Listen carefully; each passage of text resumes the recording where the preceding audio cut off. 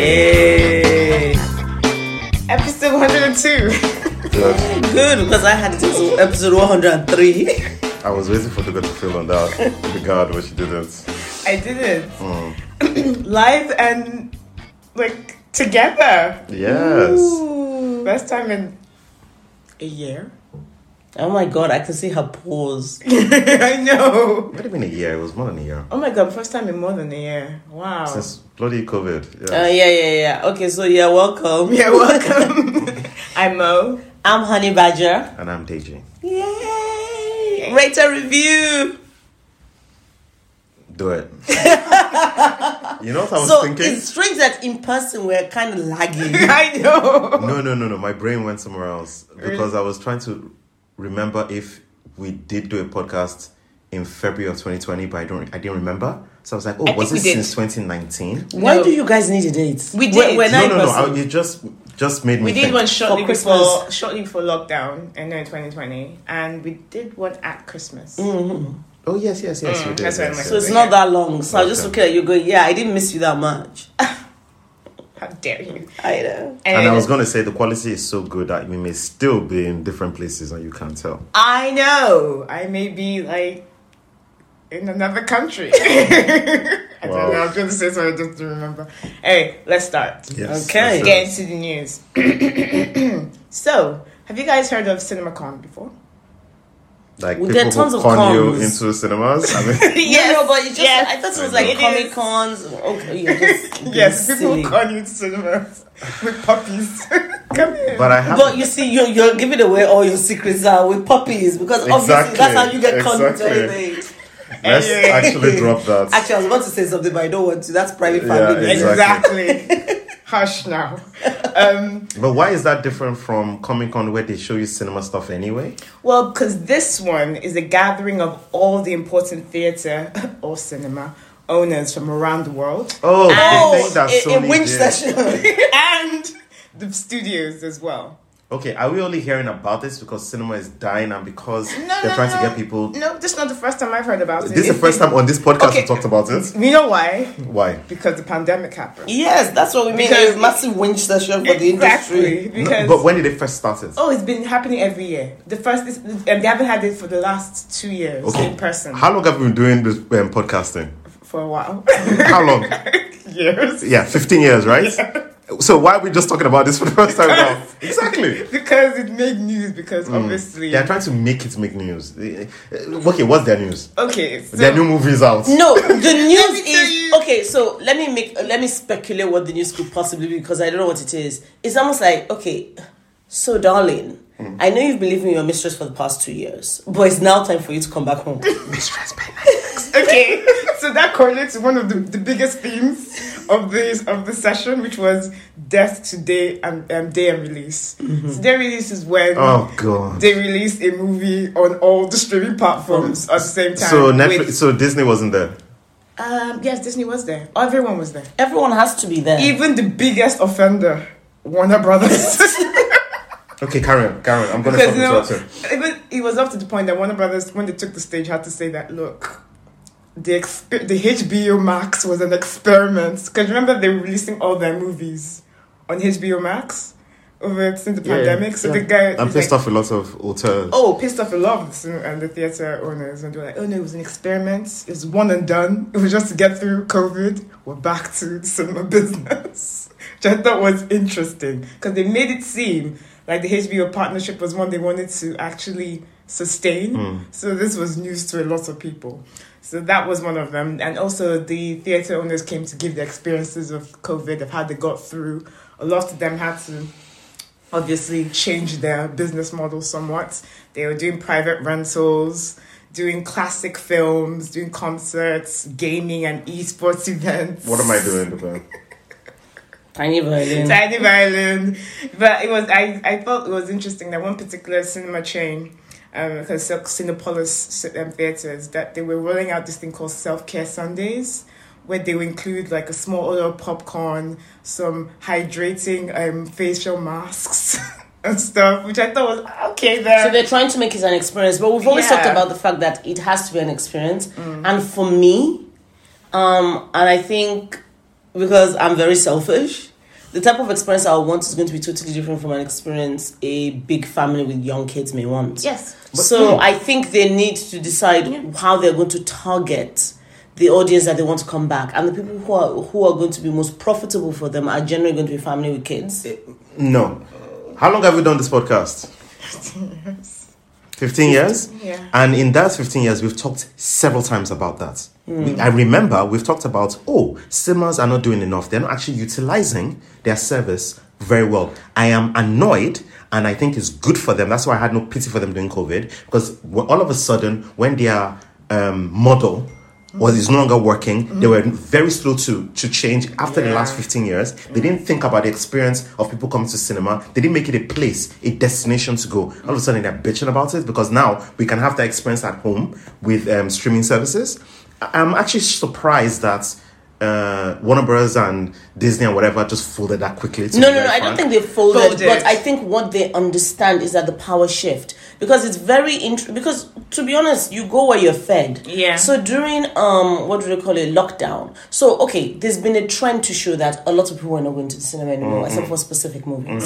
So obviously, because how I've even framed this is very much like a relationship. So like, okay, the kids live in the nest, got empty house. What am I going to be doing here? Maybe if we downsizing a bit because it's too expensive, this model that they have for the cinemas. But the cinemas are going, well, we've got you in lockdown. If we are going to actually part our ways, the alimony is going to kill your ass. So, COVID was a prime opportunity for them to go try other partners, ultimatum style.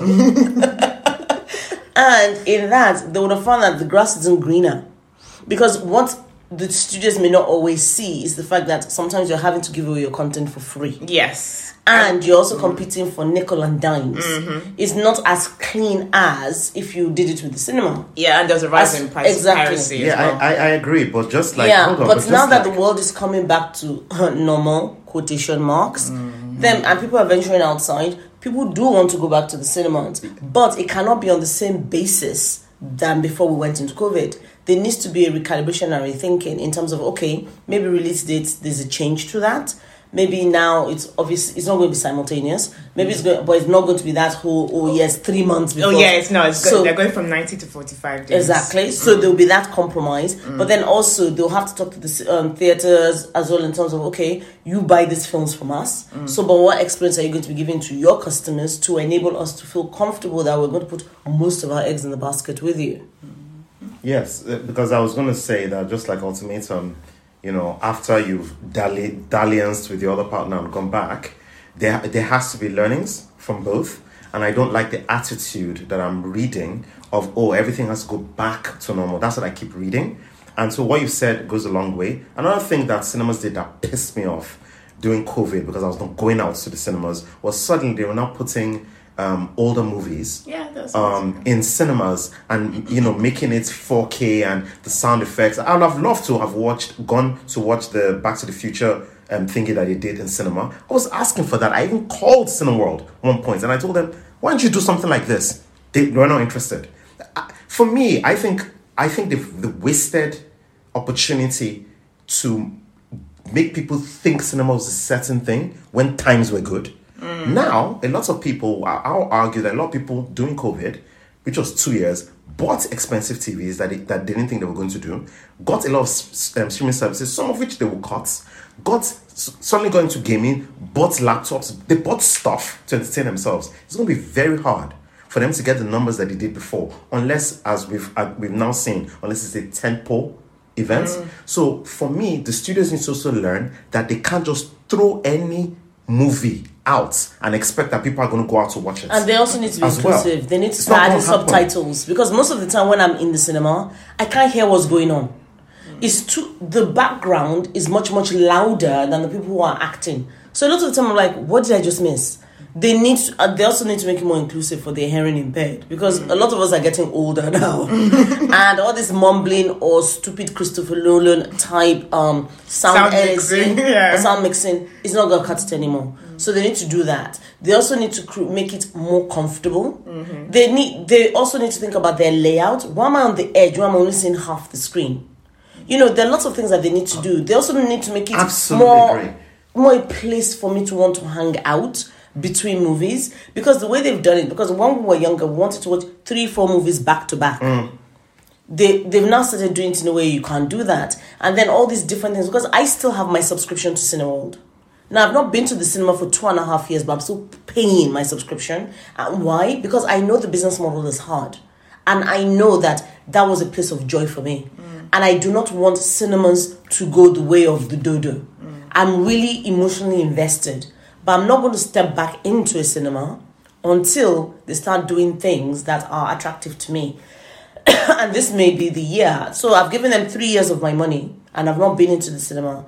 At the end of 2022, if Cineworld hasn't fixed up, I'm cutting my subscription. Unfortunately, they doubled down on their bullshit. Okay. Because now they actually have different types of screens, and the subscription you pay for cannot give you the ticket you want. You still need to pay on top of it. Yes, so basically for you to watch films, they'll say, okay, there's some films in 2D, but you can only watch maybe a maximum of 2 films that particular day. Or they'll put a film that you do want to watch into a 3D screen or the sensory one, and you're going, I don't want. And this is with a subscription. Yes. So you have to pay with a extras, subscription. because Deji wasn't always telling the group when he was having to pay extra. The extras. But it's become worse now, right? So when I watched the Batman movie that I said at Odeon Lux, I looked at Odeon Lux's subscription, because now they have a subscription, which is interesting because they didn't have one before COVID. And they had one, and when I looked at it, I was like, but we couldn't have watched the Batman movie we watched, because it's not just because it wasn't that the screen is 3D anymore. It's things like, okay, now they have this sound effect thing that they have, and so that's a specific letter. So it's almost like you're watching Batman Returns or cinema, so the O has to do with whatever sound. So you've got to pay a supplementary amount, even though you've got a subscription, and that to me is the issue. Either you put it all in, or you don't. Because if you go because if you go to a gym, it's not the fact that I've paid for my gym. It's either so you can't use this dumbbell. Exactly, because that dumbbell is exactly. So what they should do is either they put they maybe put Lux or Extra Lux. Then Lux will be for the 2D stuff, and then Extra Lux is Extra Lux. What they don't want you to know they're taking money off you. It's like they're trying to make it seem like it's freemium, but it's not. It's those underhanded tactics that is not going to work. Then they say, I'm going to get 10% off Ben & Jerry's or whatever ice cream. I didn't ask for that. I don't give a shit. Now you can always do Lux, Extra Lux for the films that we're watching. Then you can put maybe Lux inclusive and Extra Lux inclusive, which gives you money off food. But they need to think about it in a way that I don't want to go into the cinema now and spend any money for a film if I'm paying a subscription. I don't want to spend any extra for a supplementary fee. Yeah. If they're not going to include it, I am not coming in. That's why I have till the end of 2022. At the end of 2022, if Cineworld don't thingy, all that free money that they got from me, and it is a substantial amount, with my ass not being in the cinema, it's going to go. Wow. Okay. Well, but please talk about CinemaCon a bit more. You guys have also our rantings about the cinema. No, but obviously I knew that. I wanted your views on the actual business, because that's what this is more about. Yeah. But switching to the other part of CinemaCon, which is also it's an exhibition. So the studios come to basically exhibit the fare that they think are going to get bums into seats. So there was the announcement that Avatar, the first Avatar sequel, Way of the Water. I know it's been a running joke because he's been talking. James Cameron's talking about this for years now. It's coming out this year, December 16th, 2022. The first of the Avatar, sequels. Yeah. 2, 3, 4, and 5. Yeah, apparently. But the first of which is what they want, the big, crowd attraction they feel. That's coming out. Then so it wasn't Spider-Man, no. They played. You never know. They played. They played this viewing of Top Gun Maverick. I heard that grown men cried. I thought it was the writer being facetious, but when I actually read the article, grown men were crying. And I was like, okay. Interesting. It might get a certain demographic into the cinema. Yeah, because all the men I work with, I work with 90% men. Yes. And they've been talking about Top Gun Maverick, and I'm going, okay. And even the fact that someone's talking about, when he went onto his bike, and I was looking at these men and going, what? And they talked about Kelly McGillis, and I was like, I found it so strange because I've never been in a group of men talking about an emotional resonance they had with the film. Yes. I think it's and they've not even watched Maverick. Oh, apparently Maverick is going to make them cry. I think it's nostalgia for the old world of men. You think so? Yes. Manly man. That's what it is. But it got high scores across the board, so I think sure that might be a big one for Paramount. But I think that's good. I think men too need their own movies that are not constantly about fast and furiousness. Where me too, I'm middle-aged and I'm looking back home for my life and I'm maybe trying to hand the torch or something. I don't know what the story is. I'm not going to say anything. I'm not going to say anything because I don't know. I don't get positive. Old men need movies too about them that is not always about crashing into things and stuff. That's all. I'm hoping that it has an emotional core because a lot of men don't get that kind of stuff. It's just bro bullshit. Yeah, true. Then I don't think this is any different, but anyway, there'll be some bro. There'll be some bro. Goose. Exactly. And all that. I don't know. Actually, no, I'm not going to say it. Actually, Lady Gaga was announced as well as doing the main song or theme for Top Gun. For what? Okay, that's great. Move on. Be less aggressive, man. Maybe you need to watch Maverick so you can actually cry, get your feelings. Bloody hell. What's next? They also showed some footage from Timothée Chalamet's Wonka. He's doing his version of Willy Wonka, but called Wonka. That went down well, apparently. Then the Batman sequel was announced by WB. And are these all basically testosterone-laden films? Because I've not heard anything that's targeting to women. The last one is going to. Look, this is it's a lot of movies were shown. This is just the ones that made the headlines. And because most of the people there will be men. Exactly. So it's about convincing the men to buy the stuff from the other men. Yeah, and it's most temple big stuff is, I would say male-centric. Though there's obviously the Batmans and the MCU stuff. But yeah, they showed footage from The Flash as well. There was a scene with Michael Keaton's Batman, which people were like, oh my God. But obviously the star, Ezra Miller, has been having some problems. So he wasn't present and WB kind of glossed over that. And then also Barbie as well was... My Greta Gerwig. Yeah, and the cast list is ridiculous. I know. You heard it's Issa Rae, Ryan Gosling is playing Ken, Will Ferrell's in it, Simu Liu's in it as well, America Ferrera, Kate McKinnon. I mean, now I've read that people are now just more intrigued that who is not going to be about? What I heard was that they're trying to be careful because Barbie is very negatively viewed in the with ethnic people, and so apparently this movie deals with that. But Barbie, in terms of Barbie the TV show, they're saying that has been really TV show. Yeah, because Barbie has her own show that is shown a lot of diversity. And for the Black Lives Matter movement, when Barbie was talking to her friend, and people were like, oh my God, that even Barbie gets it. So who knows? Maybe some of Barbie that goodwill. now. Maybe some of that is good. But it's directed by Greta Gerwig. No, you didn't say who Barbie is. Oh, Margot Robbie. Sorry, there was a photo that was... And that triggered me. Why? Because of my ideas of Barbie. Okay. That's very white. It's very white, very blonde. And look, and that's the truth. It's specific, like a white supremacist idea of beauty based on European beauty style. And I want to be honest in this podcast. Like, look, people are not going to read or pay attention to any of that because that's what we do. Because we're interested in news. People are going to see that photograph. They're probably going to see a trailer. And they're going to infer. And unfortunately, they're not doing a good job of it. When I saw the photo of her, I thought, oh, of course, it's Barbie.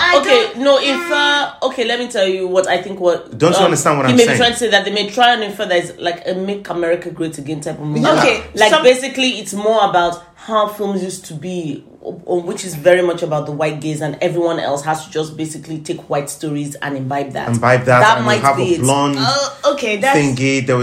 That's the poster I saw. I totally get that.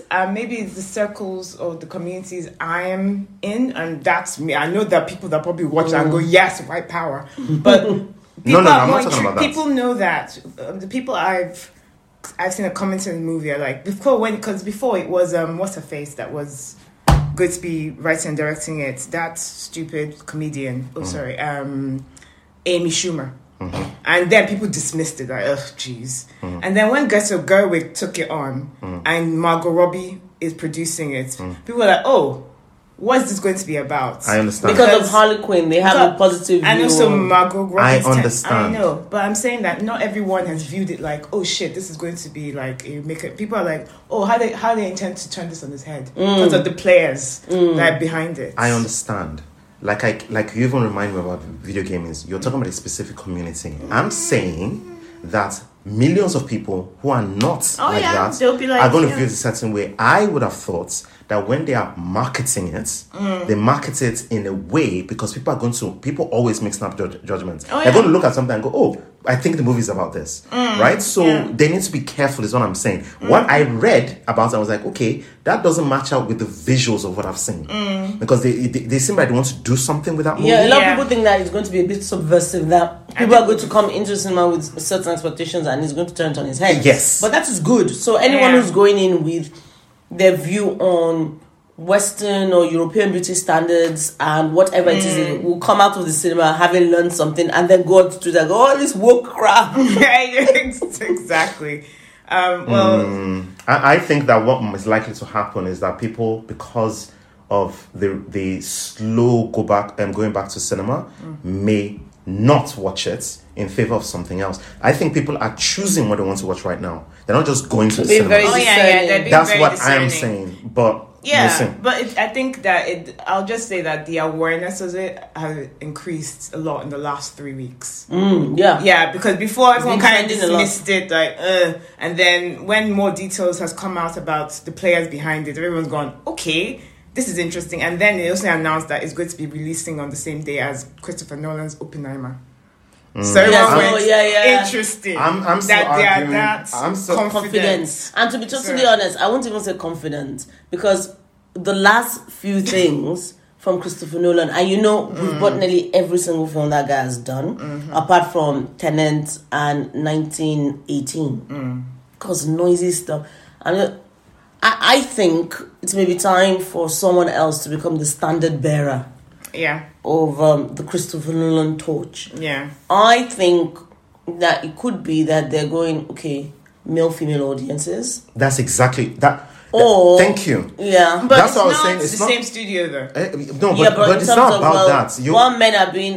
They think men will go there and then women will go there. Yeah. But I also think that some people who are annoyed about Christopher Nolan may not watch Christopher Nolan movie. But they may not even go watch Barbie. That's what I'm saying, that it's not about the industry thinking that you're talking about. It's about That's what I'm saying. Yeah, but we're not talking about industry. We're talking about people. No. The argument that you're saying that it's becoming more people in the last 3 weeks have been seen in a different way. I think that's still a certain set of people. I think most people outside of that don't know any of this.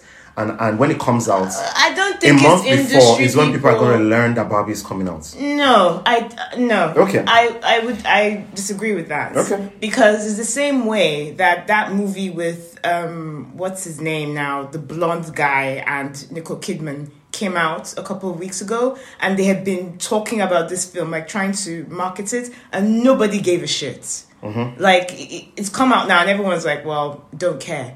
I can from looking at social media and stuff, that movie wasn't being talked about. Barbie is being talked about. That's why I said the way awareness amongst people have risen, because people are now interested in it. That this is not Amy Schumer movie. So could I just say something? I think yes, that the interest amongst people has risen, but sometimes what we forget, not just in terms of in our bubble, but also social media. Social media is a microcosm. Because the social media platform I enjoy the most is Twitter. But Twitter really has only 200 million active users out of a world of about 8 billion people. When you actually dial back and you look at the active users on platforms, so they may say, okay, yeah, we may go, oh my God, yes, it's active on that timeline, because it is active on my timeline in terms of Barbie. But I bet if I worked into the office, people might not know. No, I'm not saying it is a strong indication. I'm just saying no. You guys, that it's not the industry that is. I understand. Yeah, it's not solely the industry. I understand. What I'm saying is, if I ask as long as that's a good example, if I ask my colleagues, they will say, "Oh, there's a Barbie movie coming. Do you know what it's about?" No. Then they're going to likely, no, it's not an attack against you. I'm making a point, but it's the fact that I think that's what I'm saying. That I think people are going to see that Barbie's coming. They're going to know that the story, which is good. Because I'm sure it's good that the story is going to be subversive. I'm saying that chances are that if something comes out, like it's interesting you told me about Oppenheimer. I didn't know that. And I don't know what else is going to come out during that period. If in a month, Barbie, Oppenheimer, and some other movies come out, and there is a movie in that movie, let's say it's Top Gun or whatever else that comes out during that period, I think people are going to make a decision going, actually, we're going to watch that movie. Like, there's still going to be Disney releases. There's still going to be a cartoon releases. Buzz Lightyear, I don't know when that's coming out. There's that. So I think that the danger that these people are not realizing is that they need to. I feel like they're still trying to do the same kind of business, and I know that corporations don't learn. They don't like to change depending on how things are. And I'm just saying that I have a very bad feeling that this year they're not going to make as much money as they think they will. And I think people are going to act in ways that they're not predicting. That's all. And also, remember, there's less money going to everyone's pocket. Everyone's worried about energy crisis. There's still a fucking war happening. And they're talking like as if this Christmas is going to be the best Christmas ever. It's not going to be. But we'll see. Okay, so after that downer, let's move on to happier things. Let me just finish this then. The other stuff the other headlines that came out from CinemaCon, Marvel shows for the first 20 minutes or just 20 minutes of Doctor Strange, which went down really well. Kevin Feige and his team have been announced that they've gone on a retreat to basically map out the rest of the phase of the MCU.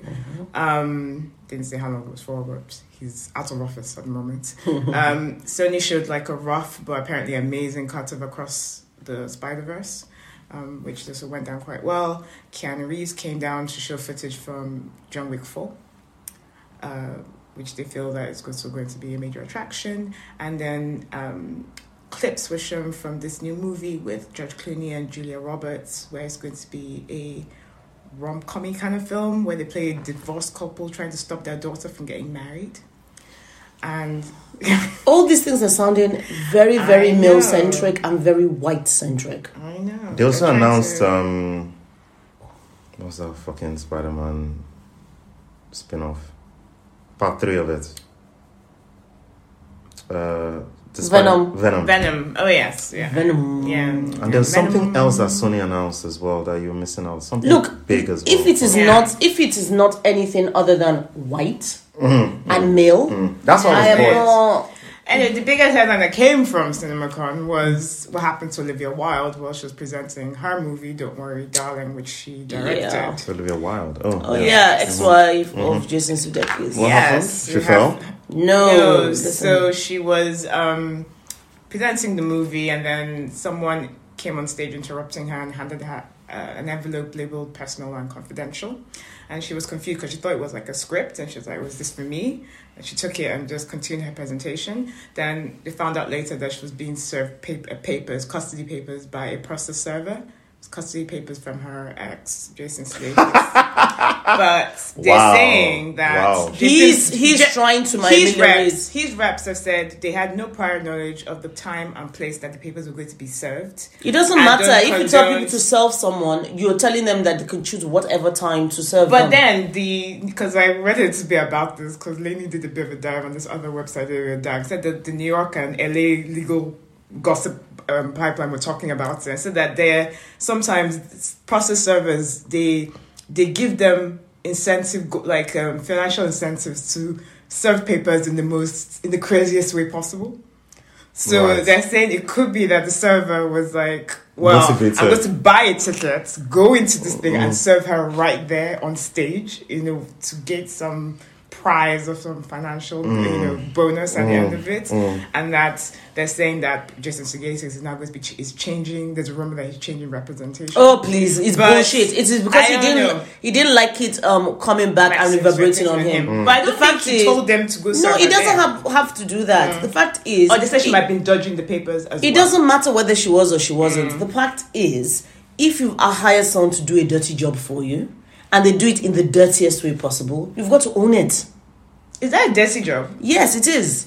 Because what it is the fact that generally what really should happen with reasonable people, I think that's because I'm British and I don't do the thing, is the fact that I'm hoping that your lawyers call a meeting and they serve, both of you are there, and then they serve your papers in there. Now, but if your diaries, if you're maybe not having the best of relationships, maybe there are other ways in which you can be served, that it doesn't have to be so public and so dirty. Oh, I agree, but I see that it's a usual practice that people they serve you, like they find you, like you blah blah blah, and they serve you. But you can serve, but there's nothing that stops you from being served in the same that basically you can actually have a meeting and then you get served papers. No, I don't dispute that. But also don't forget that people also dodge service. I am not saying people don't dodge. But if someone came to your workplace while awful. You were doing your job, that's awful. Yeah, so that's what I'm trying to say, is that it is a dirty job regardless, because they're going to try and serve you in whatever way. I'm not saying that. Let me clarify. I'm not saying that what they did wasn't horrible and dirty. I'm just saying the actual serving papers thing is normal and happens all the time. I'm not saying it's not normal. I know. I'm saying clarify. Yeah. That's why I said, it's not a dirty job. That's why I said that, because I was like, well, they serve papers. I think it is a dirty job, because there are ways you could have. Look, what I'm trying to, it's just like bounty hunting. Or the bounty. So the fact is, people can say, well, it is a job. I'm like, look, there are ways, if we as human beings are being reasonable, do this without it having to go through someone actually having to serve you. You don't do it in a more reasonable way. Yeah, that we only create those types of things because we're saying, okay, as human beings, we know we're not always reasonable. So there are going to be jobs that are not jobs that are really enhancing society. I agree. But it has to be done. Yeah. So that is why I see it as a dirty job in terms of those types of things. That it's basically, it comes out of our desire or our behavior as human beings to be as unreasonable, as unkind, and as inconsiderate as possible. Yeah. So that is why just to clarify, I'm not saying that, it's just people without any moral compass. I'm just saying what it comes out of is a negativity of us as human beings. Yeah. So if Jason Sudeikis and Olivia Wilde could not have actually had a sensible conversation where they're both sitting with their lawyers and you serve papers whilst you're there, privately, reasonably, like grown-ups, and it has to be outsourced to someone, and it happens in that way, you've got to own it, that, okay, this has come out of maybe our relationship not being as good as it needs to be, or this, that, and the other. Just because it was done in a way that is really embarrassing, still going to own it. In public, Look, I understand what you're saying. You're saying, generally speaking, because just because that happens all the time and is normalized doesn't make it right. I agree. And also you've acknowledged that, look, people are very unreasonable. Unfortunately, you've also acknowledged that that's dirty job, as you call it, has come out of the fact that it seems like at least there must be a history of people not working together. So I'm not surprised when I hear servers doing all this bullshit, to be honest. I am not. And frankly, that is not as... I don't feel any way about what happened, to be frank. Just because in the process of the serving, yes, it's embarrassing, but there's also processes of saying that you're divorced or the way you get divorced.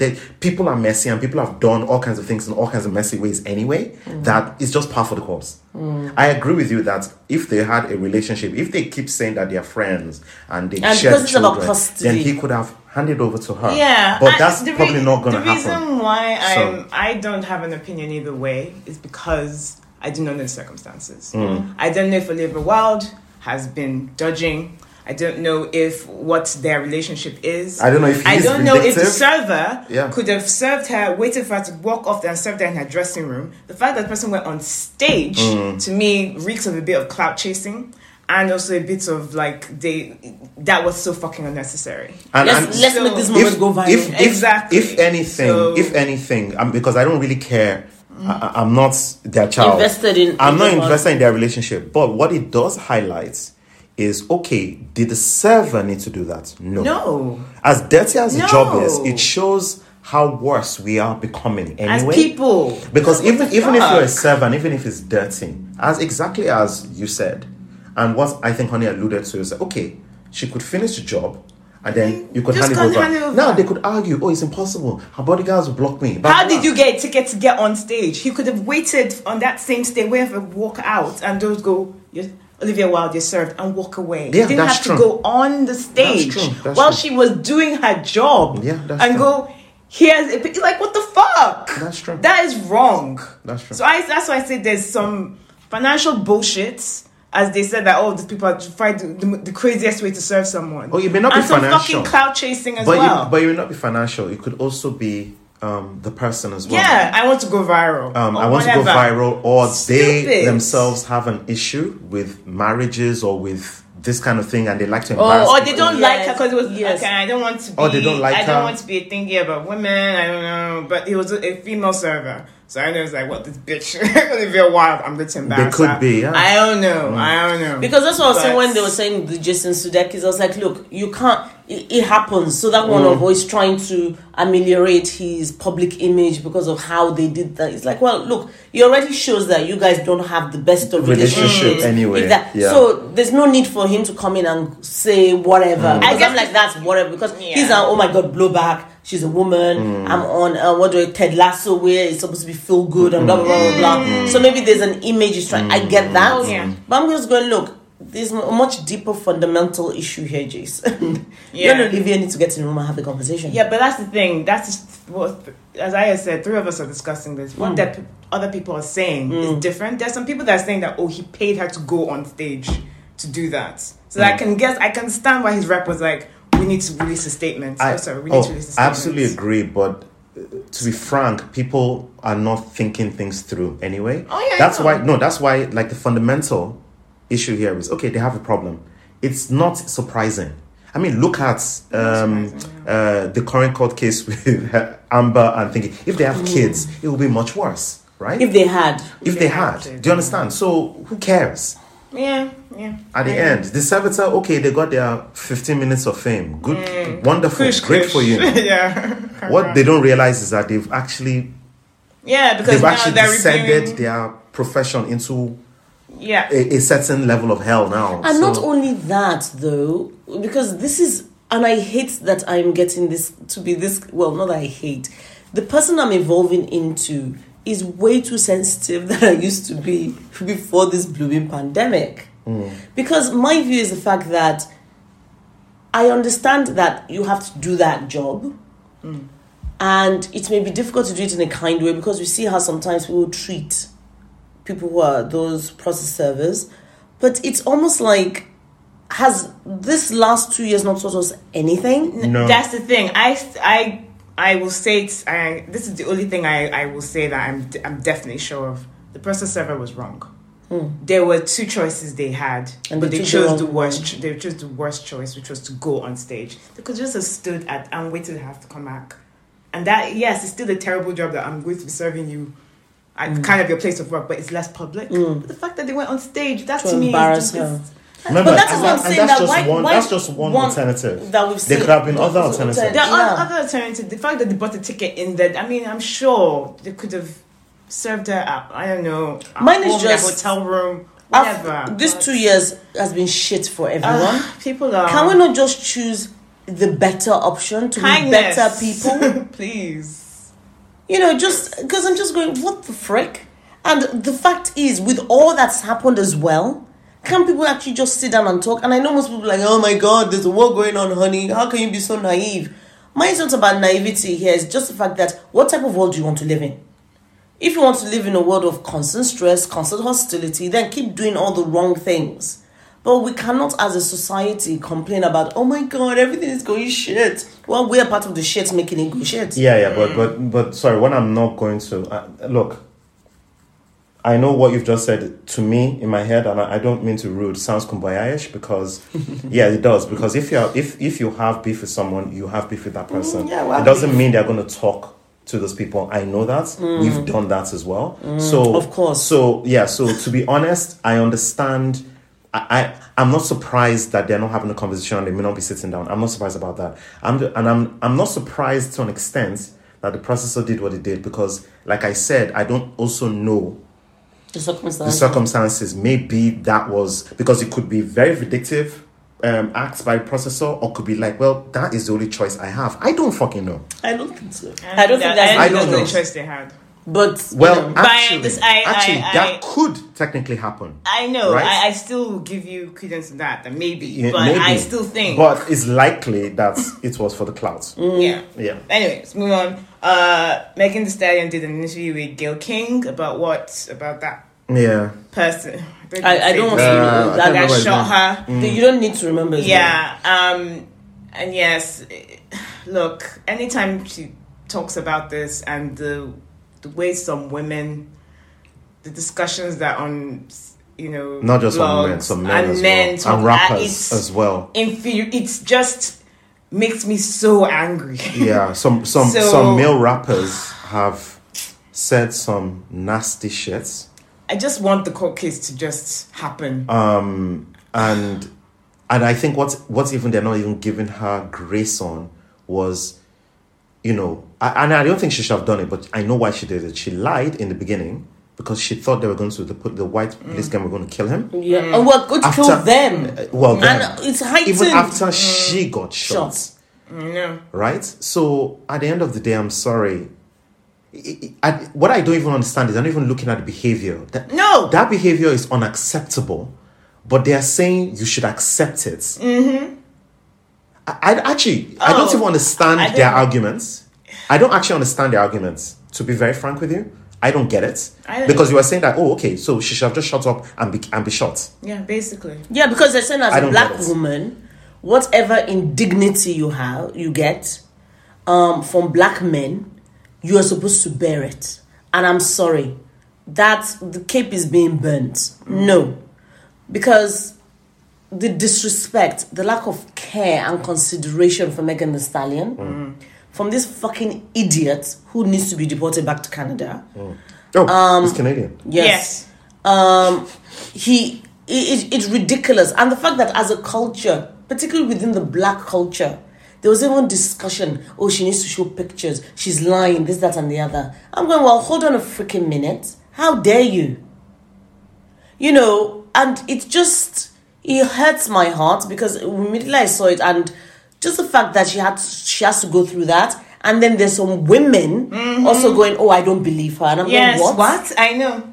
When someone, it's interesting to me, and I don't want to compare, but I have to. The way I've seen some black women go hard for Amber Heard and saying that, oh my God, she's being treated so unfairly. And you don't even have that much evidence to show that. Thank you. But we see helicopter footage of someone who was shot, dripping blood on the street, and this same black woman is saying she's lying. Yeah.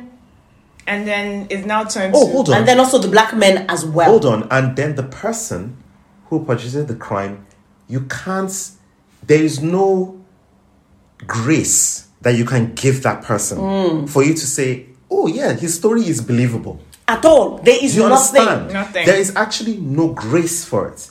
There's no space because he did that shit. Right? He did admit that he had the gun. Yeah. Right? Yeah. But I don't understand. I don't understand it myself. All I'm going to say is stream plan B.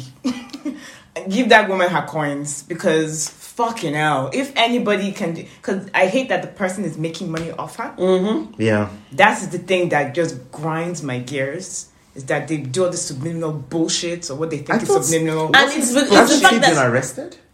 No, I don't know the details. He was. I do know they went to court and they said he's not allowed to be doing all this subliminal bullshit on social media. So the court case is still ongoing? Yes. It's happening in.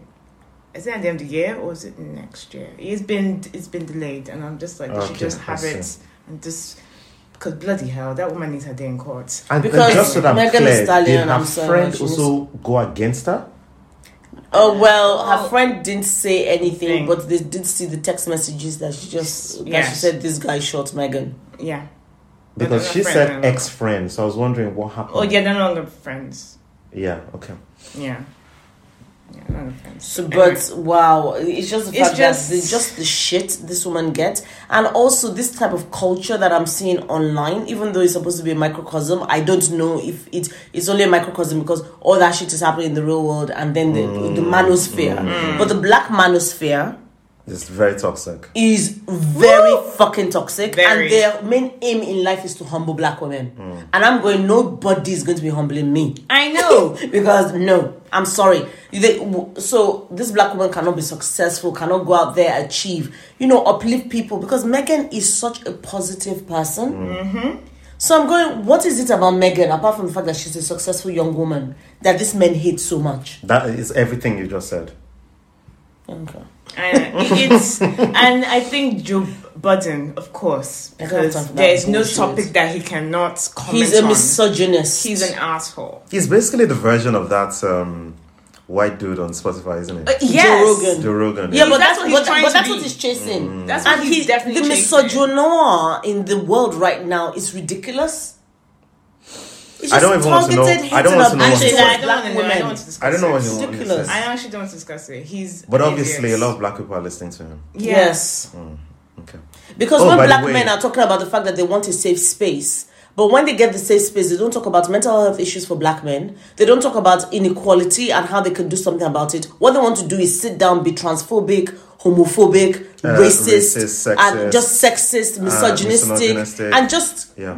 everything wrong in society. Why does a safe space for black men specifically online Need to be about need those to be things. about those Yes, things? yes. Why is it not about self-care?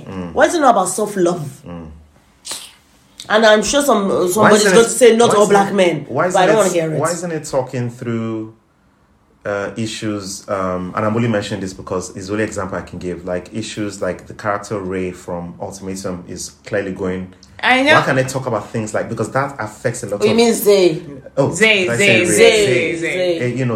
The person, the often The trauma that some black men. his Communication, conversations, emotional his emotions, maturity. all of that is important. No, But they instead don't of do talking that. about that, what you want to do is you want to insult and degrade other people to make yourself feel Feel like a better. king. Yeah. That's not what kings do. No, No. but So- I just cannot. yeah, I don't understand It's any of that conversation. crazy. So to me, It's crazy. Oh, this is so I think everyone knows this by now that Elon Musk has bought Twitter. yeah. 44. Really? I know. The $44 billion deal. He said in a statement he wants to make Twitter better than ever by enhancing the product with new features, making the algorithms open source to increase trust, defeating the spam bots, and authenticating all humans. So this is matter. Yes, Make- apparently. Make Twitter great again. I don't know. People are. I've heard that before. Yeah. I heard that, I So it's don't not know. matter really, but it's just the fact it makes better. It sounds better saying matter than actually the because it's MTG. Yeah. Exactly. Matter is better. So my biggest fear when I heard he was buying it, he was going to get Donald Trump bank on, because I was like, I can't. Because even if I'm not even on Twitter like that, but when that guy was on, it was fucking everywhere. Well, if you get Donald Trump back on, Oh no, Donald Trump has come with his own statement through his PR saying, I Whatever. will not be joining. I have my then own social media. he's going to want to. Then Azealia Banks better come back on. True. I'm sorry, anyone. If people are going to be spewing rubbish, then let's get all the rubbish. all the rubbish people on there. Even though I know that By he's God. unhappy with the Azealia Banks because she fell out with his wife and they were friends. We know this shit, but no one can talk But about you free can't. speech. Yeah, you can't choose. Elon Yeah. Musk, who talks about free speech, but it's strange to me because, like, didn't you cancel somebody's Tesla purchase because they said something you didn't like? Yep. Yes. Yep. Are you not the same person who's actually suing? I'm sorry, trying to suppress the people in your organization who are saying that it's a racist plantation in terms of the hostile work environment? I thought you liked free speech. If there's free speech, let people say exactly what they think. Right. Your employees as well as people all over the world.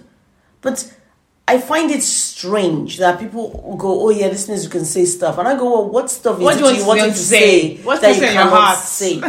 Because most of the stuff people want to say is transphobic, racist, misogynistic, homophobic. So I'm like, why is that what you want to do? You're lucky enough to be able to communicate in a way that most mammals can't.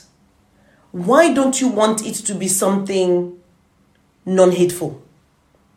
Because that's not how you get the likes. But I don't even think it's about likes. I think I've always said this. I think obviously there's an anger in a lot of people. Some bigger. So going to an or empty smaller. room and scream it there. Yes. Like, I don't because know. validation they're looking for that, you two think the same as me. Yeah. So and then we can be together. Then they create a hate train to Hate. focus on someone to bring them down, and that Yeah. makes them feel better. You know what? I don't understand. You know what? That's I think my issue. I think I do. Okay, I think explain I think what you think. No, I think people are getting sidetracked by freedom of speech and all this bullshit. I think actually what he's done is he's bought the modern day equivalent of New York Times. Yeah. That's what he's really done. You mean like Bezos buying Washington Post? Yes, I think it's bigger than that because a lot of people around the world are on this platform. Yeah. It is primarily used for news and information. And it is used to actually basically It can topple governments. topple governments, it can for protests and things like I that. feel this is a power move. Oh, it's a power move. So it's a move to basically control how people across the world actually communicate with each other and impact on politics and society. Allegedly to control, definitely to get and analyze that data. Or could Definitely. or could it be also? Maybe I'm just being, because sometimes I think strangely. Could it be a move to leverage power against governments? Because when you think about the amount of subsidies his SpaceX got from the United States government, the fact that he may want to move into a lot to do with not just space but of travel. Could it be a way almost in terms of, okay, that's your bargaining chip when you go to table to talk to governments of countries in terms of, I can move an election against you? I don't know. No. But this is me just thinking villainesque. Yeah. Okay, so if we think in the realm of villain, he doesn't need to say that. He won't say that. They already know. Okay. Do you understand? Because you don't bring any of that to the table. The person on the other side just knows, doesn't this guy own Twitter? And then that's... Well, they know already. So, yeah, but in terms of... Yeah. It's an aura that follows you. So whenever it is you're looking to it's negotiate... a power move, yes. Yeah, yes. it's It's a power always move. there, it's in the background. So I agree that it enhances his position for bargaining and for negotiation. I'm not alleging that he's going to do that. No, neither am I. I'm just saying if I was thinking like a I want villain. to make it very clear in our podcast. But it does enhance his Clout and his power clout, and his influence. without doubt. I even can see him maybe thinking of how to push the platform because he wants what to it's make it, doing yeah. at the moment. Because that's what he was saying. He said he wants it to grow. He wants it to start making. He wants it to make more money. This, that, and the Because other. it's the 15th largest social media network. It's Yeah. nowhere in the top 10. Yeah, you're right. But it's the most impactful and It's the influential. most, in the Western world it is. No. Definitely. No, Actually, across the world, world, actually, yes. because even the Weibo, I think, is the largest. It's, primarily, Because I actually think Because it's, all journalists, media, Thank you. It's its own things that bracket. happen on Twitter. It's more basically seriously taken. The people who actually influence the culture of most countries are on there. Yes. Not just because it's primarily media people on Yes. there, primarily journalists. Yes. So imagine that they have this whole, and I know Chinese whispers isn't the right way to describe it now that we're trying to have more inclusive language, but you're crowdsourcing thoughts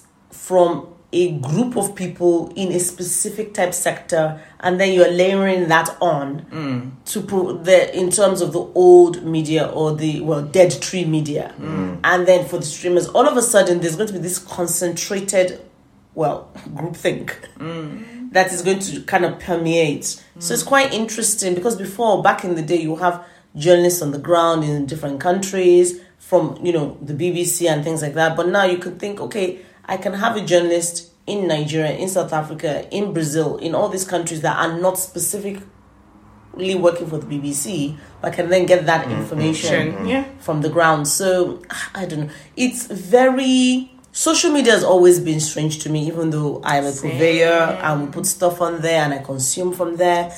Because I am always of the view that I don't like the impermanence of it. If something isn't written and printed, I'm always afraid that it's going to mean that history gets changed. Perspectives get changed. Because there's no record. Because there's no real record. And I know most people say, well, hold on, you can keep lots of records, because it's like infinite amount of space from, digitally. But I'm going, but it's not like sure that no one's gone in and edited stuff after the fact. How am I sure that's the real view? There's no durable medium. Exactly. Because when I turn around and go, when people tell me, well, the Bible is a historical record, and I'm going, I don't know. because some people say that's history. And I know it's likely to be history, but it's not in a form that is unedited, that you get the full picture and the full story. Now, I'm not saying books are going to give you that, but at least there's a version of the truth, or there's a version that you can see that is unedited. And if anyone wants to update it, they can update it, but you've got to do it physically. Having something digital that is so mutable makes me really, really uncomfortable. Understandable. Okay. I'll move to the next story. So Andrew Garfield has announced that he's taking a break from acting. I thought he did. No, he's taking a break now. He did take a break before, yes. He came back, gave us a few stuff, gave us that movie on Netflix, which I don't remember the name of, which was nominated for Oscar-wise. Oh, no, the previous break was... not his choice. Yeah, it was when his mom passed. Yeah, so something to do with that. That's why he took the initial break. Yeah. Okay, so he's taking another break. He's taking another break. Why is he taking? He said he needs to recalibrate and reconsider what he wants to do next and who I want to be, and just be a bit of a person for a while. But I say this: we know he's a good liar, so I don't trust him. Why did you say he's a good liar? When he was lying that he wasn't in the MCU, though. I'm not doing that. Oh, but come on, he's an actor. I don't think that's nothing. I'm just joking. I know. But I think he's got a lot of offers. He's undated, and he's going, okay, some of this I don't like, some of this. I think people are pushing him to do certain things. And so he wants to I think he's going, okay, let me think. Yeah. Well, after how he portrayed the slap on Twitter, I'm a stan. I love him. Because he did it in such a Nigerian way. Because even people were going, come on, it was just one slap. But the way it made it seem like it was 2 slaps, I was like, okay, Andrew Garfield is an honorary Nigerian. I love him. Because you've got to add extra into that. Because that's how you have to do it. You have to do the extra. Yeah, like, It's like, what? And I told my Kenya, who's one of my favorite messy people on the internet, she was like, Andrew Garfield is messy, just like me. Yeah. He is messy. Another Brit was announced something in the last week. James Corden is leaving the Late Late Show next year. Yeah, I saw. So he just got 1 more year to do it. He took over from Craig Ferguson in 2015. Was that actually low level or high level shade? Was there shade? Yes. But yeah, I mean, okay. Good luck to him. I've heard that a couple of I don't know about white contenders, but I've heard a lot of black contenders are interested. Oh yeah, who? Well, let me not say they're interested. People are interested in them. Yeah, they're putting them up for the job. Yeah. So that lady from Insecure, the Nigerian, Yvonne Orji, they want her to maybe take over. There was someone else as well. I can't remember, but there's a list that the social medias are going, for your consideration. Exactly. But there's someone who is problematic, but I would like to see them there because they're messy. Amanda Seales. Oh, she is. That's the thing. She's problematic, but she would be great. Yeah, but she's also messy, and she's not going to make anyone forget about the fact that she's a Late Late Show. No, I disagree. The reason is just because she is an interesting character, and the way she's always fighting with no facts on the internet. I love that. But I think people will get tired of her. No, that's not a Late Late Show thing. That's more of a talk show thing. So, but she was on The View for what? A month, and then she was like, yeah, exactly. Peace out. Because The View would have fitted. No, I just think I think we just need different types of characters. Yeah. Just like she's not at all in the same league as this person I'm about to mention, but like Amber Ruffin. I like Amber Ruffin's show. Same. It's a totally different point of view. Actually, I would like Amber Ruffin to do the Late Late Show. She'll be very good at that. She doesn't like that type of show because she said that's why they don't have guests on her show. That she doesn't want her show to live or die by the type of guests that they can get onto her show. I disagree. I think that she can change it because what I've realized with those shows is that even Trevor Noah said, look, you can go in there and you can actually change the format ever so slightly. You can she can't. Yeah, you said ever so slightly. She's already got a show that she does that she doesn't have guests on. So the Late Late Show is about the guests as well as whatever, jigabooing you do. Okay, fair enough. The only reason that most people want to go on to have that show is so that they can also do carpool karaoke. Oh yeah, but because I don't think James Corden is going to be taking that with him. No, I'm sure it may belong to that show now. I think probably it belongs to. I mean, that was his idea, so I guess maybe he'll sell it. No. Didn't he sell it to Apple? He sold it to Apple. Yeah, but CBS still does it, so there must be some No, I'm not saying that. No, they would, but I think he sold it to Apple. So Apple actually have I think that show... I thought the concept is what he sold, not the actual show itself. Yeah, but I think because he sold the show to Apple, I think Apple is... sold the concept. And I think Apple is allowing CBS to use it. Okay. Do you understand? Because I remember I read that and I was like, oh, that's very interesting. So and then I even thought I said, oh, he's going to retire soon. And then there you go. And there you go. I don't know if he's retiring. He's just stopping the show. I think maybe to concentrate his acting, or maybe he's coming back to England. There's a piece that... But England is too small for him now, isn't it? I think he'll remain in Los Angeles, but I think it doesn't mean he won't come and do something in UK, but I think he would maybe, like you say, become an actor or do something else. I don't know. Because what I find quite interesting is, I'm not the biggest fan of James Corden, but actually it's not that I'm not the biggest fan, because I hate saying that nowadays because it makes it seem like you don't like someone. It's just I'm indifferent to James Corden. Yes, same here.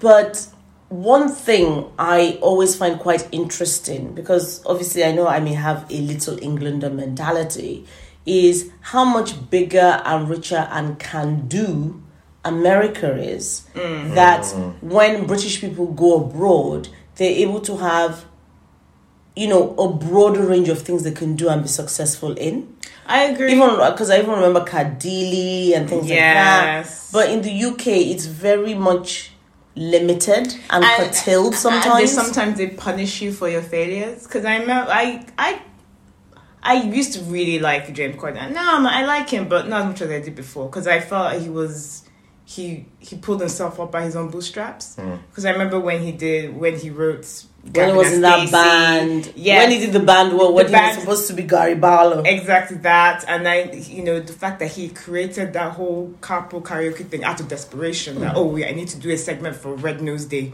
There's George Michael. Let's do this thing. And then...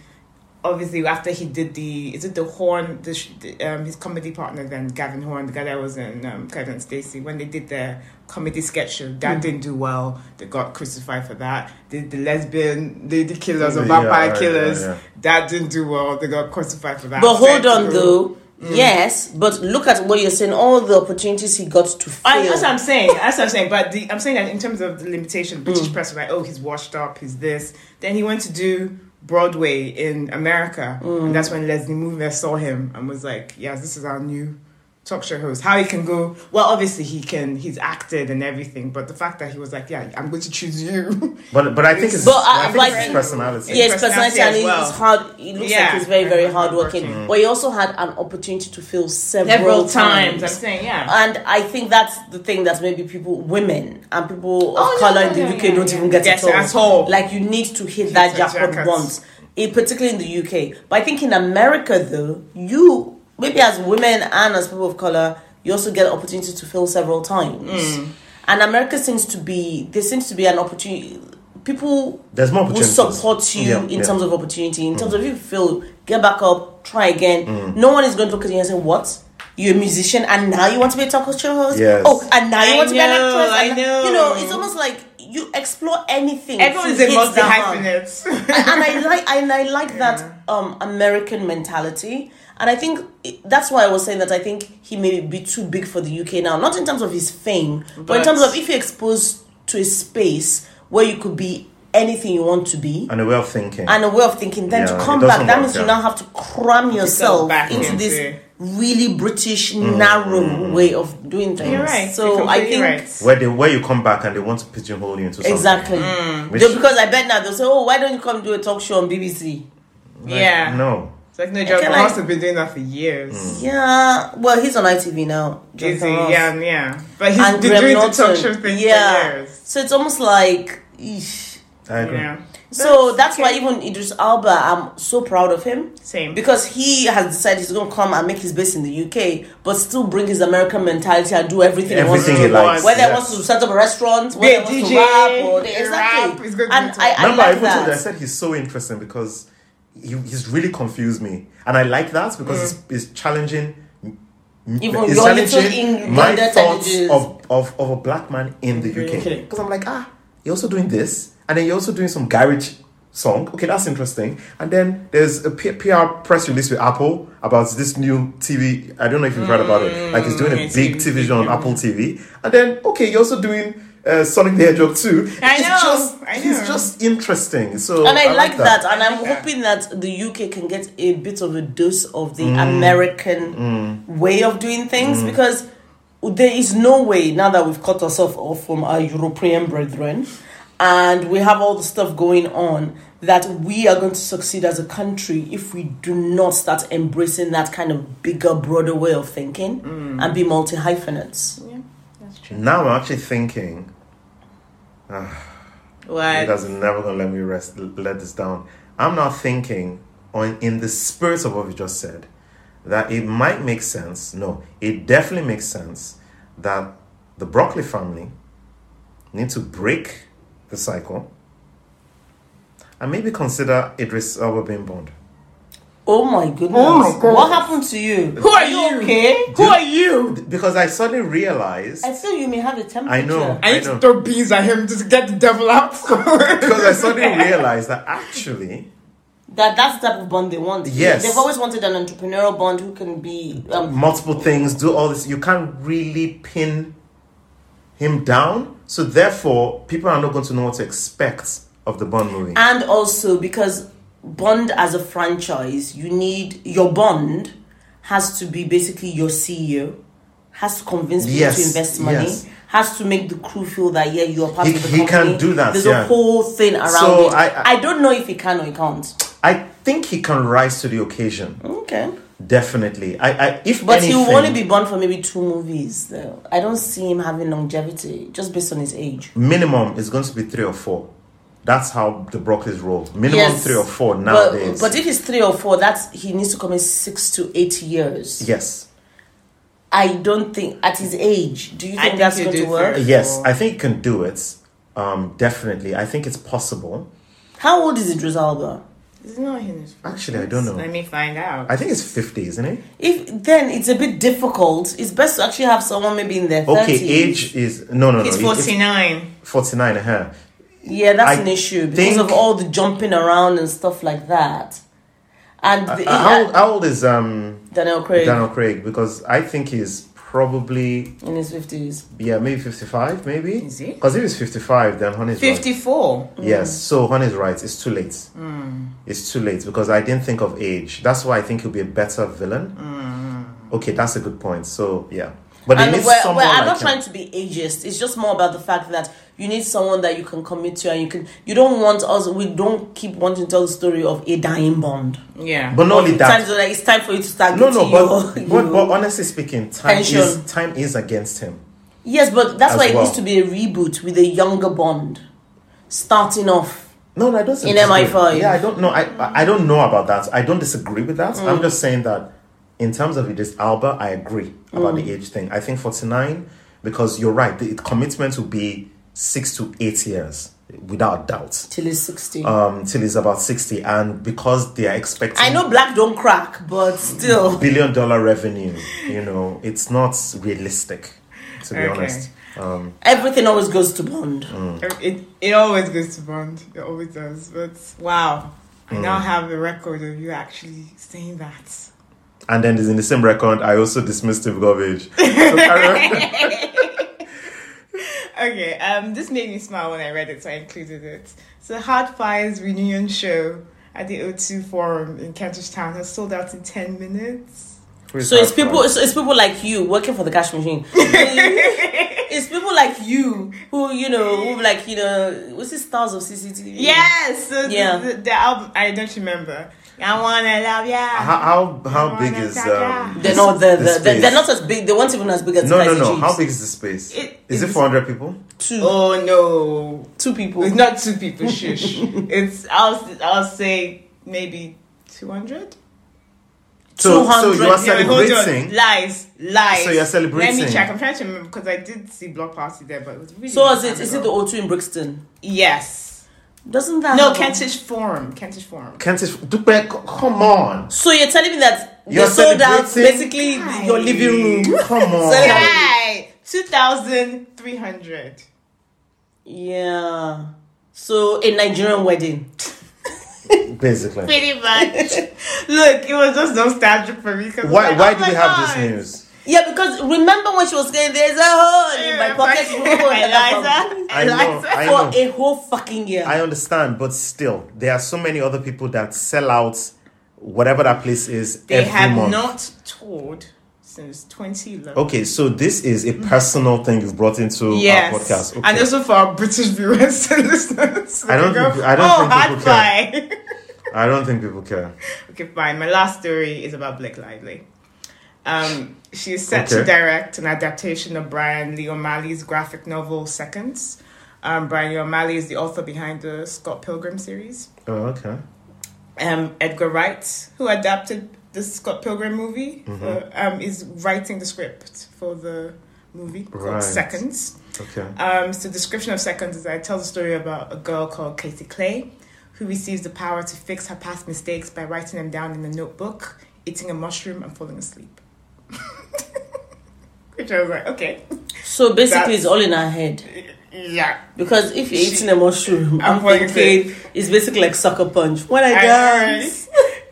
But she becomes too eager to fix every little aspect of her life, and before long, her newfound ability begins to create ever new problems that threaten not only to take her further and further from the life she initially had, but from the very fabric of time and space itself. Isn't that your game? Life as we know, that one with the girl who could rewind time. Oh yeah. Life is Strange. Life is Strange. No, but this is someone who fell asleep. Yeah, but it doesn't matter. But it's still about, I know how that goes.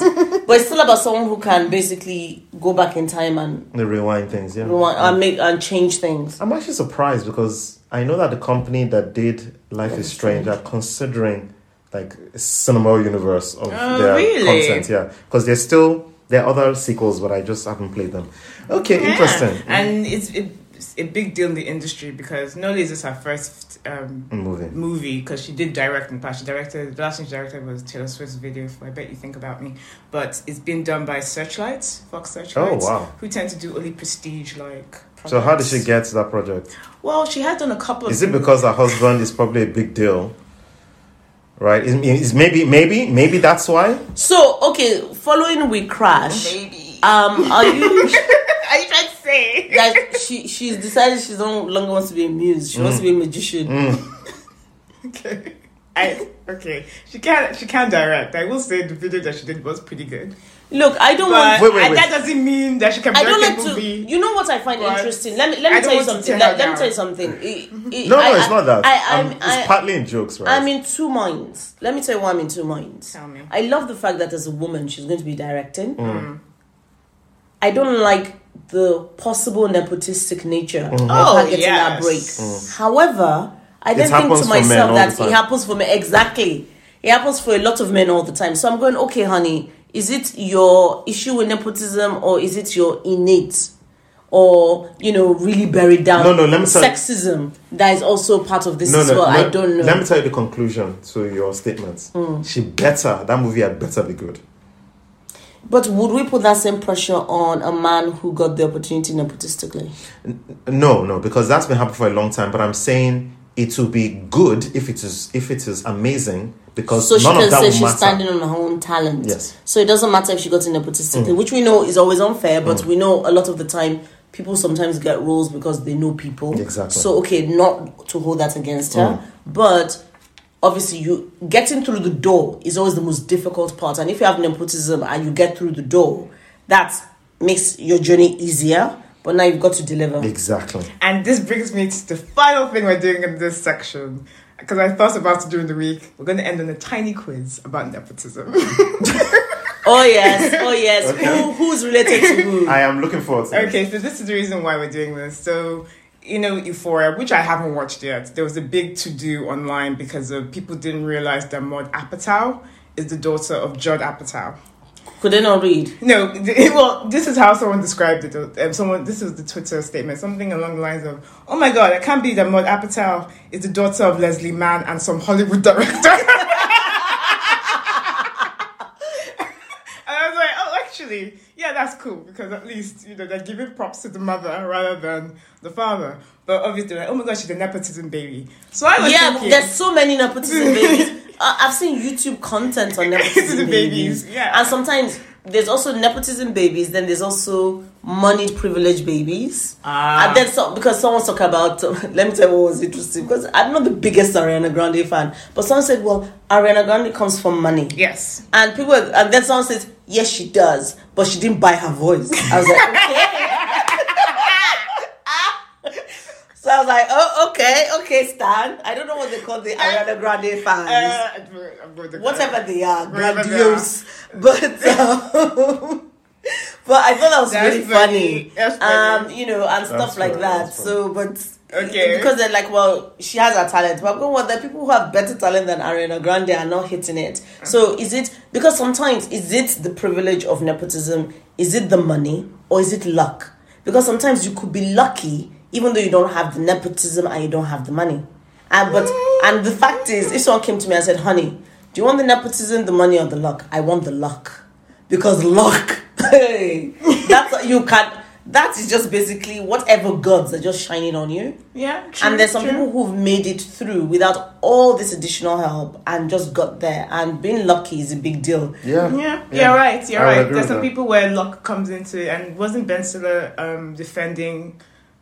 and I've forgotten who was it. Yeah, because we talked about it in terms of this. Was it Steven Spielberg's daughter or someone was directing something? Directing something. And it was announced, and people were like, "Oh, nepotism." And he said, "Well, yes, but it may get you through the door, but you've got to deliver." Yeah. And someone says, "Well, getting through the door is the most difficult part," and I totally agree. I agree. Getting through the door is so hard. It is. Because I spend a lot of time talking to entrepreneurs, and these entrepreneurs are trying to get access to people who can make their business just blow up, whether it's VCs, which are investors, whether it's so they can land a contract, so they can be suppliers for these big companies, and they cannot get that access. So it's a big deal. It is a big deal. But just to end this section then, I want to do a small quiz. So I want everyone to, first of all, name 5 nepotism babies, and then your favorite nepotism baby and your worst nepotism baby. Okay, so 5. Okay, Zoe Kravitz. Okay. Willow Smith. Because I'm not good at Who? names. Willow Smith. Yes. Oh gosh, what's that woman? Because I know a lot, but there's some people specifically I want to...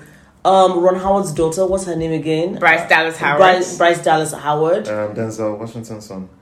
John David Washington. Okay, I'm naming my 5. Oh, I can't do this quiz because I'm not good at names. Okay, John David Washington. I thought you were actually going to give us a quiz. This is question and answer. Oh my God, sorry. There are so many that I know. Okay, I'll name a bunch. But Who's your favorite nepotism baby, first of all? No, I'm going to keep that while you're naming a bunch. Let me name a bunch. So Bryce Dallas Howard, Angela Jolie, Lily James, Matthew Perry, Rachel Green, Jeff Aniston, Jamie Lee Curtis, John David Washington, Jason Schwartzman, Nicolas Cage, Lorna Dern, Liza Minnelli, Zoe Kravitz, Gwyneth Paltrow, Maya Rudolph, Tracy Ellis Ross. That's what I came up with. Because I was trying to think all the people I could. From the top of your head. But there's so many. But my favorite nepotism baby is Tracy Ellis Ross. My favorite nepotism baby is Bryce. Just because of Bryce Dallas Howard. Bryce Dallas Howard. But that's because of Black Mirror. I loved her in that. From that list? Yes. To me, it's Nicolas Cage. Who's your favorite? Yeah, because he really... He took it to the next level. He made his name. Okay, who's your worst nepotism Zoe Kravitz. Zoe Kravitz. But out of that list? Anyone. So you I don't know because I can't remember. Mine. I think it will be Gwyneth Paltrow. Yeah. Gwyneth Paltrow for me as well. But I also want not my worst, but he fell in my estimation with Jason Reitman. Because the director, because I liked him after he did Up in the Air and a couple of movies. Then his comments about the new Ghostbusters remake, because it's his father that directed, made me go, yeah, you're a douche. Mine is Zoe Kravitz because she's getting along in her career on nothing but vibes. She can't act. She can't, so it's almost like...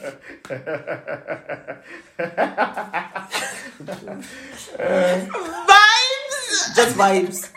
That's why I'm not... I don't think that's as worse as Gwyneth Paltrow. Yeah, to be very no, honest. she's not an Oscar. That's awesome. Gwyneth Paltrow. The year she got the Oscar, everyone going, what? I know. In the ill-fitting dress, and then her quackery at the moment. Oh, but for me... And the fact that she doesn't remember her co-stars. She doesn't remember what movies she's in. Have I met you? And it's like, yes, we acted together. What kind of person is that? She's And she's calling herself actor first. Come on. Mine is still Zoe Kravitz. You make a commendable case with Gwyneth Paltrow. Actually, my second, but my first is Zoe Kravitz. I mean, for fuck's sake, the least you could do is have talent. She was mentioned. She was part of the We Crashed. I mean, you can't beat that. But it's not her fault. It's that her cousin married. But Zoe Kravitz is... But she doesn't do Essence because that's not her demographic. But it isn't. It isn't, but sorry. But this is it. But I'm going to say something though, because this is what is going to be interesting. Because if she did, we'll be the first people saying, "Stay in your lane." Blah blah blah blah blah blah blah. For but she didn't identify as black when she was younger, did she? She wanted to be white, so. Exactly. So for me, I see that, but the fact is, I don't like it, and I've always said this: when people pick and choose when it is their black and when it is their black. Okay, so as an example, and you guys may actually correct me because I don't know, but I feel that the lady from Spider-Man and Furia is actually doing it better than Zendaya. Yeah. Oh, Zendaya! Look, Zendaya is my favorite biracial. But do you understand what I'm saying? My favorite light-skinned woman is Zendaya. But that do you understand what I'm gets saying? Exactly. I'm saying she's doing it better than Zoe Kravitz. Oh, even Everwood. Because Zoe Kravitz got famous far older than Zendaya. But Zendaya seems to understand common sense, her privilege. Yes, and that is exactly her position. And understands colorism. But and that's also why I like Halle Berry. Halle Berry does not joke with her blackness. Yes, I actually agree. Because, yes, I agree. Because I know people gave her a hard time in the past. But actually, that woman understands where she comes from. I was actually surprised recently. I was like, I thought that's she was... another favorite biracial I thought she was vacuous. I actually thought she was vacuous. Until... Remember when I used to fight for Halle Berry? And he was like, well, she did everything to run. I'm like, yeah, but she's not that. So, yeah, I definitely... I love the Halle Berry stan. I know. That's actually... I want to watch her movie because also it's very good anyway. The boxing movie. Actually, it's on Netflix. You can actually watch it. I just realized. Okay, should we go into what we'll wrap up what we're watching? Red, done. What we watched. So should we just go? We crashed. Okay, we crashed. Yeah, we crashed. So we crashed. We're going. Jared Leto is nearly 50. One. I know. Number two, what did they do to his face to make him look so much like Adam? Yes. And also, why is it that Anna Delvey had to go to jail, but Adam didn't? But the fact that he did it the right way, supposedly. He did it the way in which you're supposed to do it, the white collar stuff, which is basically if venture capitalists or investors are going to believe so much in you that they're going to give you everything on the kitchen sink. Jeez. That's their loss. But it's quite interesting because before the crash, I had been having a conversation about, I don't think this business model is sustainable. Because I was the one sitting down in the WeWork eating the chocolate digestives. kombucha.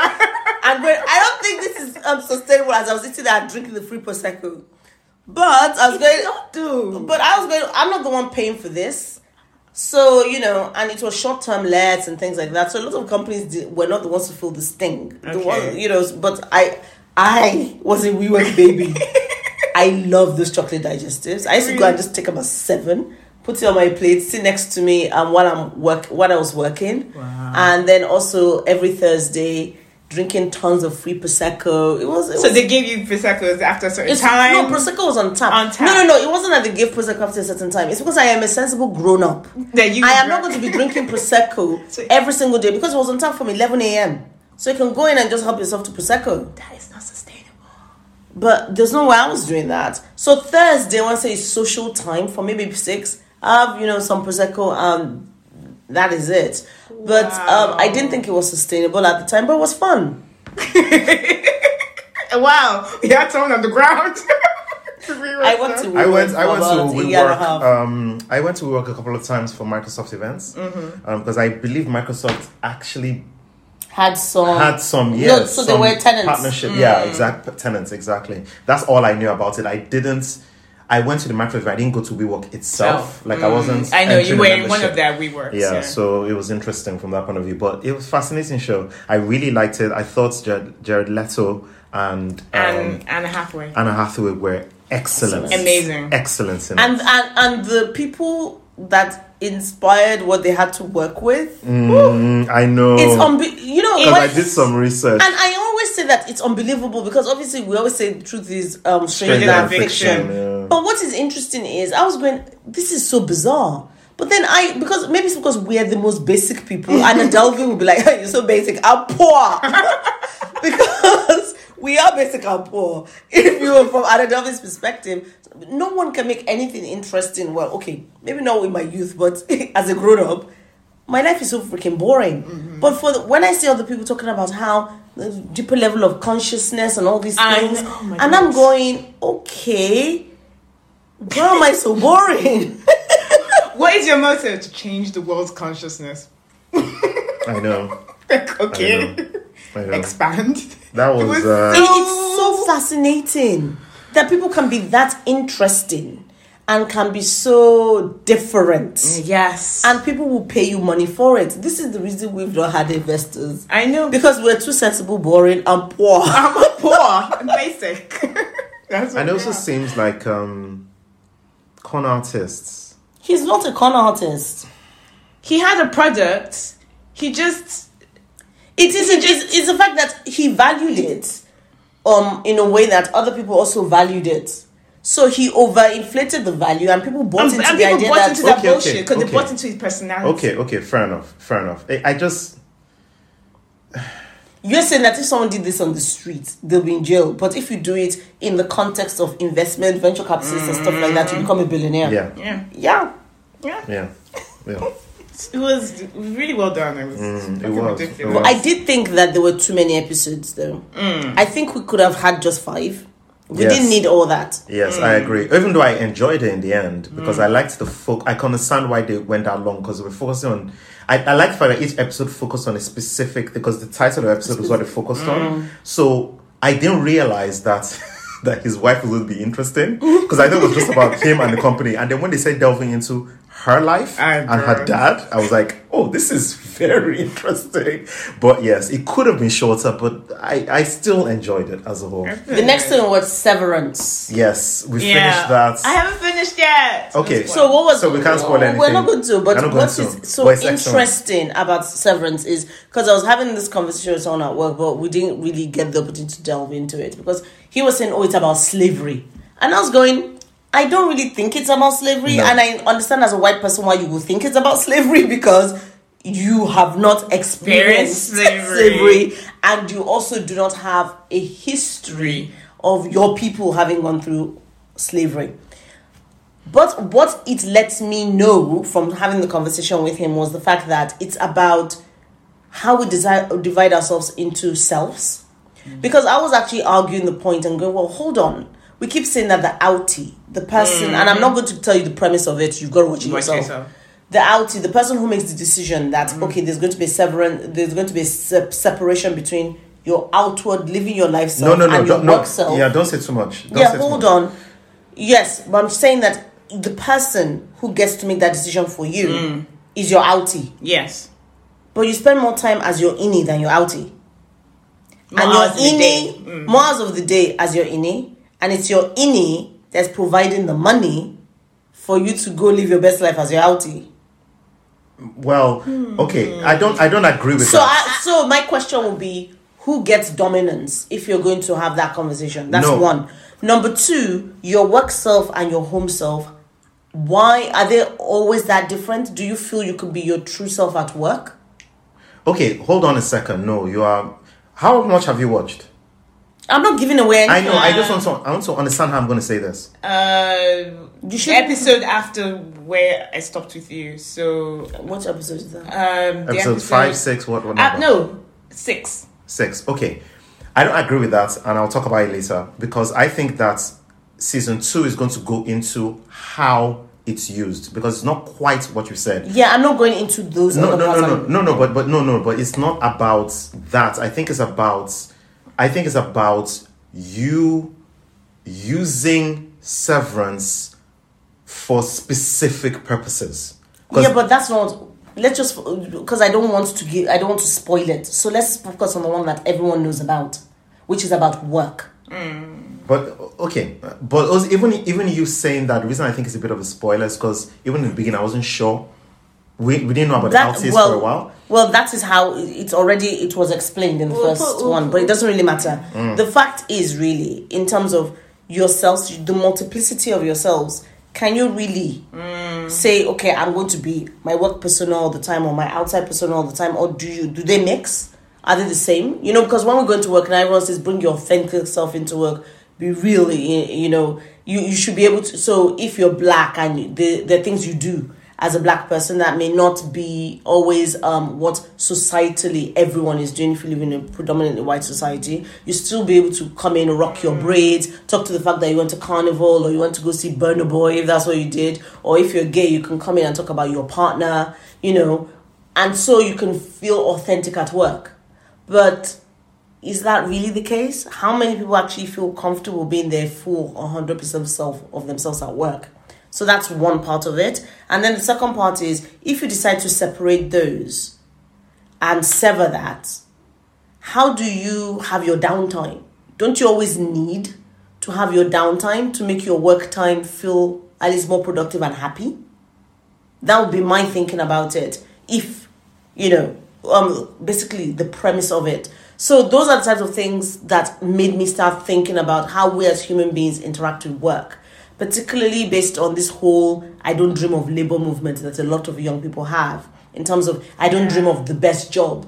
All I just see is a job to give me money so I can live my best life. So when you start thinking about that, you think, okay, are you built to work? Are you working to live or are you living to work? So all those types of questions just come out of it. Now there are going to be other things to do with the fact that the story itself and all the different machinations and the type of relationships you form at work. Can you form a relationship with someone at work? Well, we've seen people have affairs at work where it's like, oh, my work life, this is me, I'm in love with this person. Then I go to my home life and I have my wife or my husband or my partner that I love, and we create a separate life as well. So all these questions, they're not going to be answered by watching it, but it makes you really think about how we as human beings navigate the world and navigate society. That's my takeaway, and I think it's very, very fascinating. Now, did you have something different to say? But I'm only focusing on the work part because I don't want to spoil anything. But I'm not trying to spoil it, honey. I just told you why. No, but I don't think that's fair. Okay. I don't think it's about that. Okay. I think it's about unhappiness. It's about lack of making decisions about something, about confronting a decision, and about distraction. That's all. That's all I want to say. That's what I think it's about. Based on what we watch. That's why, actually, I was more curious about the conversation you had with your friend. Because if I was having a conversation with my friend about the show and they've watched everything, and they said slavery, I would have gone, okay, you didn't watch the show that I watched. That's what I was thinking about. I was like, okay, to me, it's about those themes. But I can't say much without But I'm their hindrance. No. I can't say much without you because you don't understand what I'm talking about. If I say, that's why I said what I said, because I don't think you understand what I mean, but I think that's what the show is about. I understand the distraction bit. I understand not making decision in the context of what I've watched. Mm-hmm. And I agree with you on that. I can see the very superficial view that your friend has or the workman has on that, or like his slavery thing. I don't agree, but I guess from the context of who he is and where he comes from, I can understand why he said that. But either way, it's a great show, and when I finish it, we can probably have like a full conversation about it. So I haven't finished it yet, but I still think it's a fantastic show, and I've heard there is going to be a season 2. Definitely, there has to be. Okay, so obviously there's a thingy point. And what else have you guys watched that? Oh, Ultimatum. Yeah. Yes, Ultimatum, and what else? Oh, I just saw it. So in watching Ultimatum, okay, so finally watched it because I didn't want to watch it. First thing is, these are babies. You don't have to make the decisions now. That's the first thing. Number 2, I just thought you need therapists to support people in this, because a lot of it is to do with communication, a lot of it is to do with fear of loss and abandonment, and there's a lot that could have been done to actually help them through it. Because like I always say, when we were younger, there were a lot of more people, nosy Parkers, who try and tell you how you should be running your relationship. I'm not saying that's ideal, I'm not saying that that's the best, but the fact is, if people are invested in your relationship working, they'll try and go, okay, have you talked to this person about this, and try to maybe facilitate some conversation. And I just didn't feel that this show gave that as much credence as it could have. But what I also took away from it is the fact that this show, for people who like mess, would have been much messier if they actually picked people who'd been in relationships for a longer period of time, maybe 5 years. Yeah. And were closer to their 30s and closer to their 40s. Because if it was the fact that having children was the big was the big issue, that, you can't escape your biology in terms of that. So there's more at stake. It just felt a lot more low stakes than high stakes. Yeah. But it just felt like kids. And it's kind of like, the grown-ups just gather around and go, okay, maybe you need a break. Maybe you need to talk about your feelings about each other and things like that. But my favorite character on this was April. Because she just felt really real. And I just wanted to hug her. She was really sweet. But yeah, that was Ultimatum for me. I saw Ultimatum as a study of people. Because I felt that it's the only love show, I don't know what you call it. Well, relationship show. Yeah, that I think that I like, and I think it's better than the others because of there is some, I'm not going to say care, there was some allowance to not stick rigidly to a show set of rules. To the format of the show. Because they knew that real people were going through real things. Like I proclaimed 4 or 5 times that they broke the show because there were moments where there was clearly going to be a specific way in which the show was setting its rules, and that had to be broken because of the reactions and the behavior of the contestants. And I thought that it was correct they did that because they needed to confront what was actually happening as opposed to them saying something weird like "cut, no, everyone has to do this." That would have been too artificial. So you're now saying that maybe there was some care in the show that normally we would not have seen. A little bit, yes, I think, and I feel that it's the first show where I felt the hosts were more involved than they normally would. Particularly, I would give a lot Vanessa Lachey. Yes, credence and also some criticism about Vanessa Lachey, because Vanessa Lachey in this show, I believe, asked a lot of correct questions, but also showed a bit of her messiness and analysis that wasn't, I felt, not correct to certain people in the show. But generally speaking, I saw it more, as you can tell, I see it more as a study in how people are. And I agree completely with Honey that if the show skewed towards older, it would have fit more with the premise of the show. You would have to stick to the rules more. Mm. But because these are younger people and because they were having moments, I could see why the show had to go the way it was. And it is messy, yes. But actually, at the end of the whole show... The reunion, there wasn't actually a lot of sex going on. Actually, to be honest with you. Maybe we didn't see it. No, but from because I actually read later. So you're saying that people were not using it as an opportunity to cheat on their partners. Sexually. They might have done, above the bed thing, but they didn't. Above the covers. And I thought that was interesting. Put it that way. I don't know if it's because of they maybe chose carefully the contestants that were on the show. I don't know.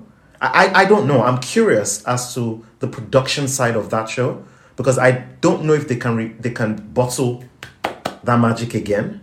They might look for, people might see the show, then you might get people who come on. And that's one of the reasons I don't want to watch that Love at First Sight, the second season, because I think maybe people are a bit more self-aware. Yes. So they may now be using it as an opportunity to get some clout. Okay, I'm going to come in and say something.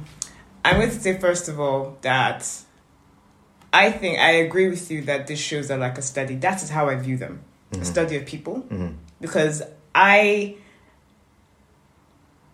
where I'm at in my life isn't the ultimatum thing. So I can understand why it's more relatable to you guys who have been in a relationship for a long time. For me, I find it interesting as well that, this is the peek into that thing. Now, the reason why I keep championing Love is Blind is because Love is Blind 2 is because I think it's as fascinating as anything, the people in it. And my other friend, African Kitch, I think she has an issue with it because she sees herself as someone that can go on that show. So she didn't want to deal with the messiness of it and she's told me this, that it was just like, she didn't watch it because I think she has other feelings towards it, has someone who would like, because she wanted to go on it. Okay. I think that the reason why I keep saying we watch is that the people on it, because the second time around you expect that, this is going to be a bit weird. I think it is more fascinating than the first one. Because the people on it and what happens and what you think is going to happen, it's, as you said, Ayo, it's me. They broke the show for me a couple of times as well. Because I was like, no, this is what is meant to happen. But it didn't. That's I don't want to. I know I'm talking in riddles. Okay, understand. Because I don't want to spoil it. But there's a reason why a lot of people talked about that show. Okay. And I do think that I don't know if I would watch Love is Blind 3, but Love is Blind 2 for me, I was like, this is eye opening, and it actually confirmed a lot of things for me about people. And like what type of things? Like things about men and the way they come in and say stuff in the beginning about relationships and what they are, and how, to me, therapy is really needed. Not that it was needed on the show, but even in real life, that people walk around just carrying a lot of shit. And the way they then use that shit in their relationships with people, it's not like, it's just like, this just confirms that yes, everybody needs to get therapy because you don't know how the stuff is going to manifest in your life. And also because of there are several women of color on it, and the way and I've said this, and I think I said this when we talked about it before, I felt that the portrayal of the families, the indigenous families, were fantastic. Like the fathers and the mothers, the advice and stuff they gave, I was like, yes, this is what we want. This is a good portrayal of how sometimes some people of color, that their families are quite close knit, and even though that they know their son, even though their son or their daughter are crap, they will tell you the truth that so dude. I thought the parents were one of the most fascinating things about it. Okay, so there's that generational Okay, so that's interesting. Because if you're an immigrant family or you are basically, let's just say minority ethnic in a predominantly white country, there's going to be a different way you move in terms of your family sometimes. Because you're still bringing your culture. Because remember when we were watching this show, Love is Blind. Ultimatum. Remember the Shanique's family. Shanique's family and Ray's dad. Dad. Was very interesting because they were different, but they were kind of the same. Because Ray's dad was. He came across as a bit of a twerp, though. He did, but you could recognize that character in our community and generationally as well. Particularly that we were going, okay, and also he didn't seem to be with Ray's mom. I don't know if he was, but he didn't seem to be. Interesting. Yeah, but I find it as interesting as that. Interesting. Well. So it'll be interesting with people that are already in a relationship to see that, to see that portrayal as well. And I understand that you go, oh, well, the second time around, the magic is gone and people are doing this for clout. No. Yeah, that's just self-awareness. I know, yes, I have to admit. It's a different city, and I don't know how close they did it, but it's not. If it was, I wouldn't have watched it, because straight away, you're like, ugh, no. And I'm probably not going to watch the third one, because the second one basically broke the internet in terms of how many people talked about it. So whoever is going to go on next, it's like Big Brother. They're probably exactly. So Big Brother, it's like there'll be too so I'm probably not going to watch a third season of Love Is Blind, but the second season is fascinating. Okay. But yeah, anything else that you guys watched? This is Cake. No, is this Cake? Oh, you watched This Cake? That's on my list. We told you. We told you. Are you so? Yes. We told you. That's it was. It was Think who introduced us to it. I watched Is This Cake? Watched it. Oh my goodness! I love it because I spent most of 2020 on Twitter going, "Is this cake? Is this not cake?" And it's always cake. So watching the show on Netflix, Is This Cake, was just really, really fascinating, and it just wholesome, cute. Sweet, low stakes. Very low stakes. I hear there's a bit where there's a bag of money and then different types of money. So it's very, very good, and it's very wholesome, so almost anybody can watch it, really. Okay. And then did we watch Turning Red recently? Yes, we did. Yeah, so Turning Red as well, yes. We watched that as well. I really like Never Know that. The last time I talked about a Disney product was a Disney Encanto movie. Oh no, okay, yeah, we did work on that. Sorry. So I'm still pissed off about Soul. And Honey sent this YouTube video, which I recommend. Who is the person? I recommend actually watching it because it breaks down.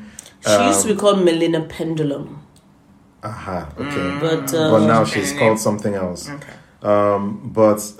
It was. I'm trying to look for The Failure of Black Disney.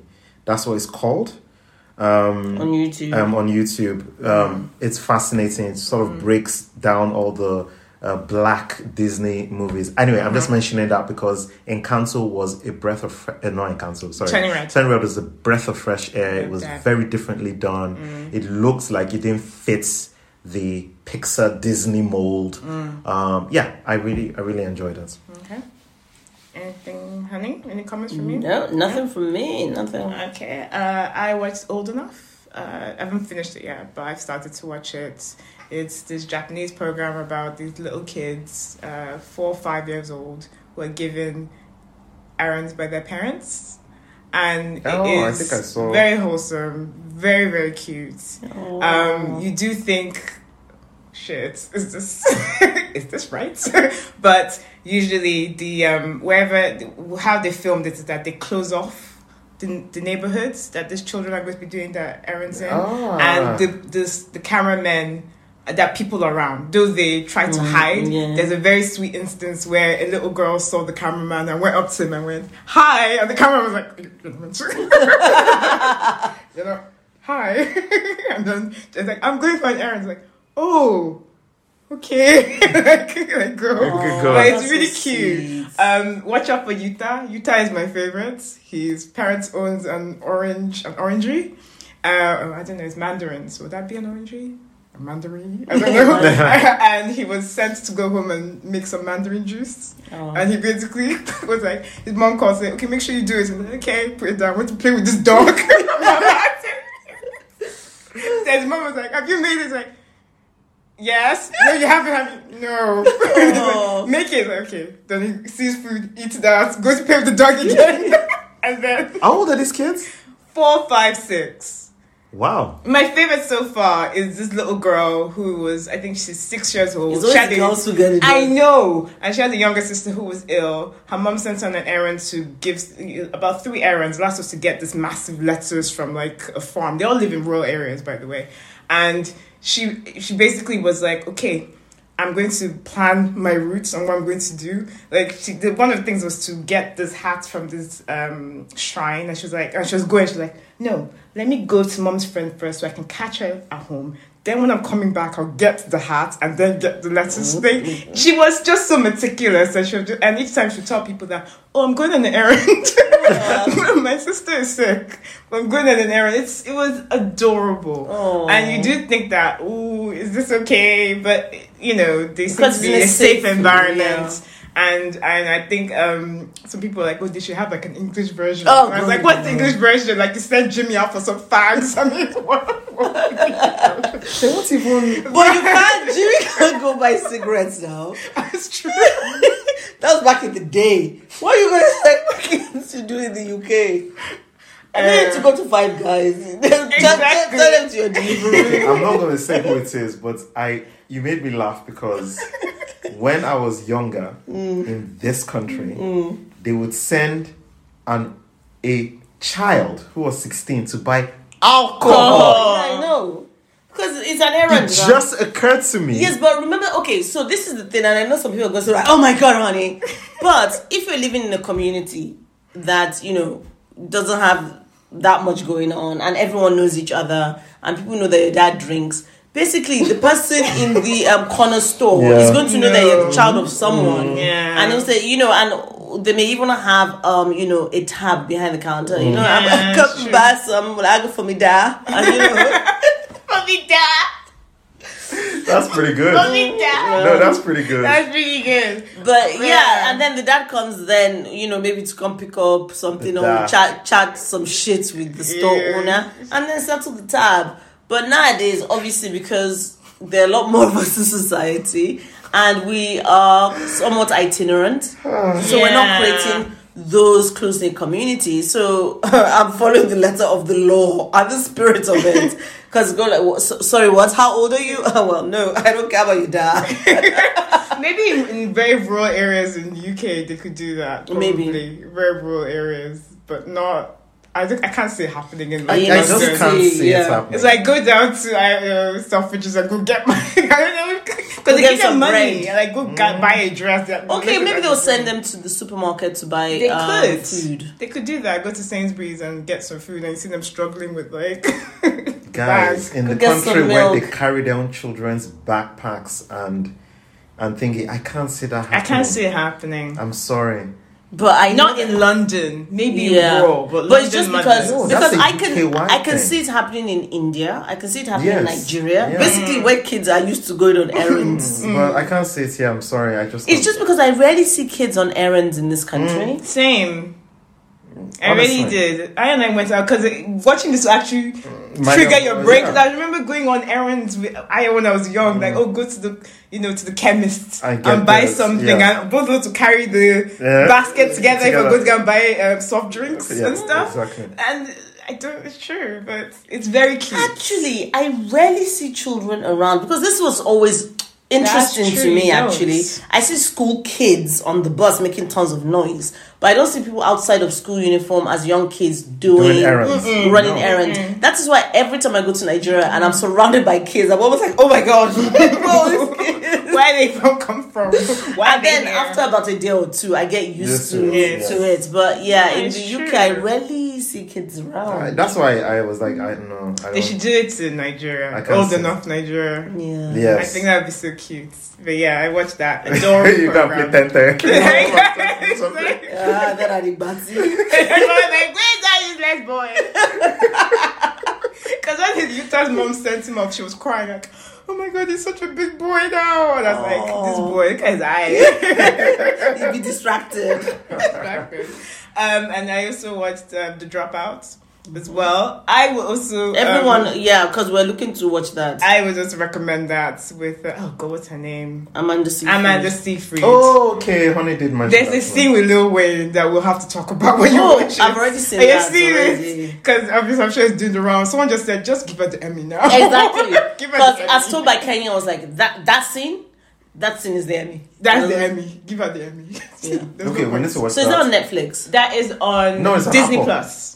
Oh, it's on Disney Plus. Yeah, because it's a Hulu program. It's on Disney Plus. It's on Disney Plus. It's quite good. Because I knew it was either Apple or something else. Yeah, and then I watched. It was kind of depressing. I watched Downfall: The Case Against Boeing. That's on Netflix. It just basically makes you hate corporations. It's about how Boeing basically hid the fact that their MCAS system didn't work. Oh no! Yeah. You know that was 2-3 years ago. What's also interesting because they're doing an Abercrombie and Fitch documentary. Yes. I didn't watch that, but people were saying, it's because that it was such a white company. I'm like, why do we need a documentary to explain just why Abercrombie and Fitch didn't work? Because they were non-diverse.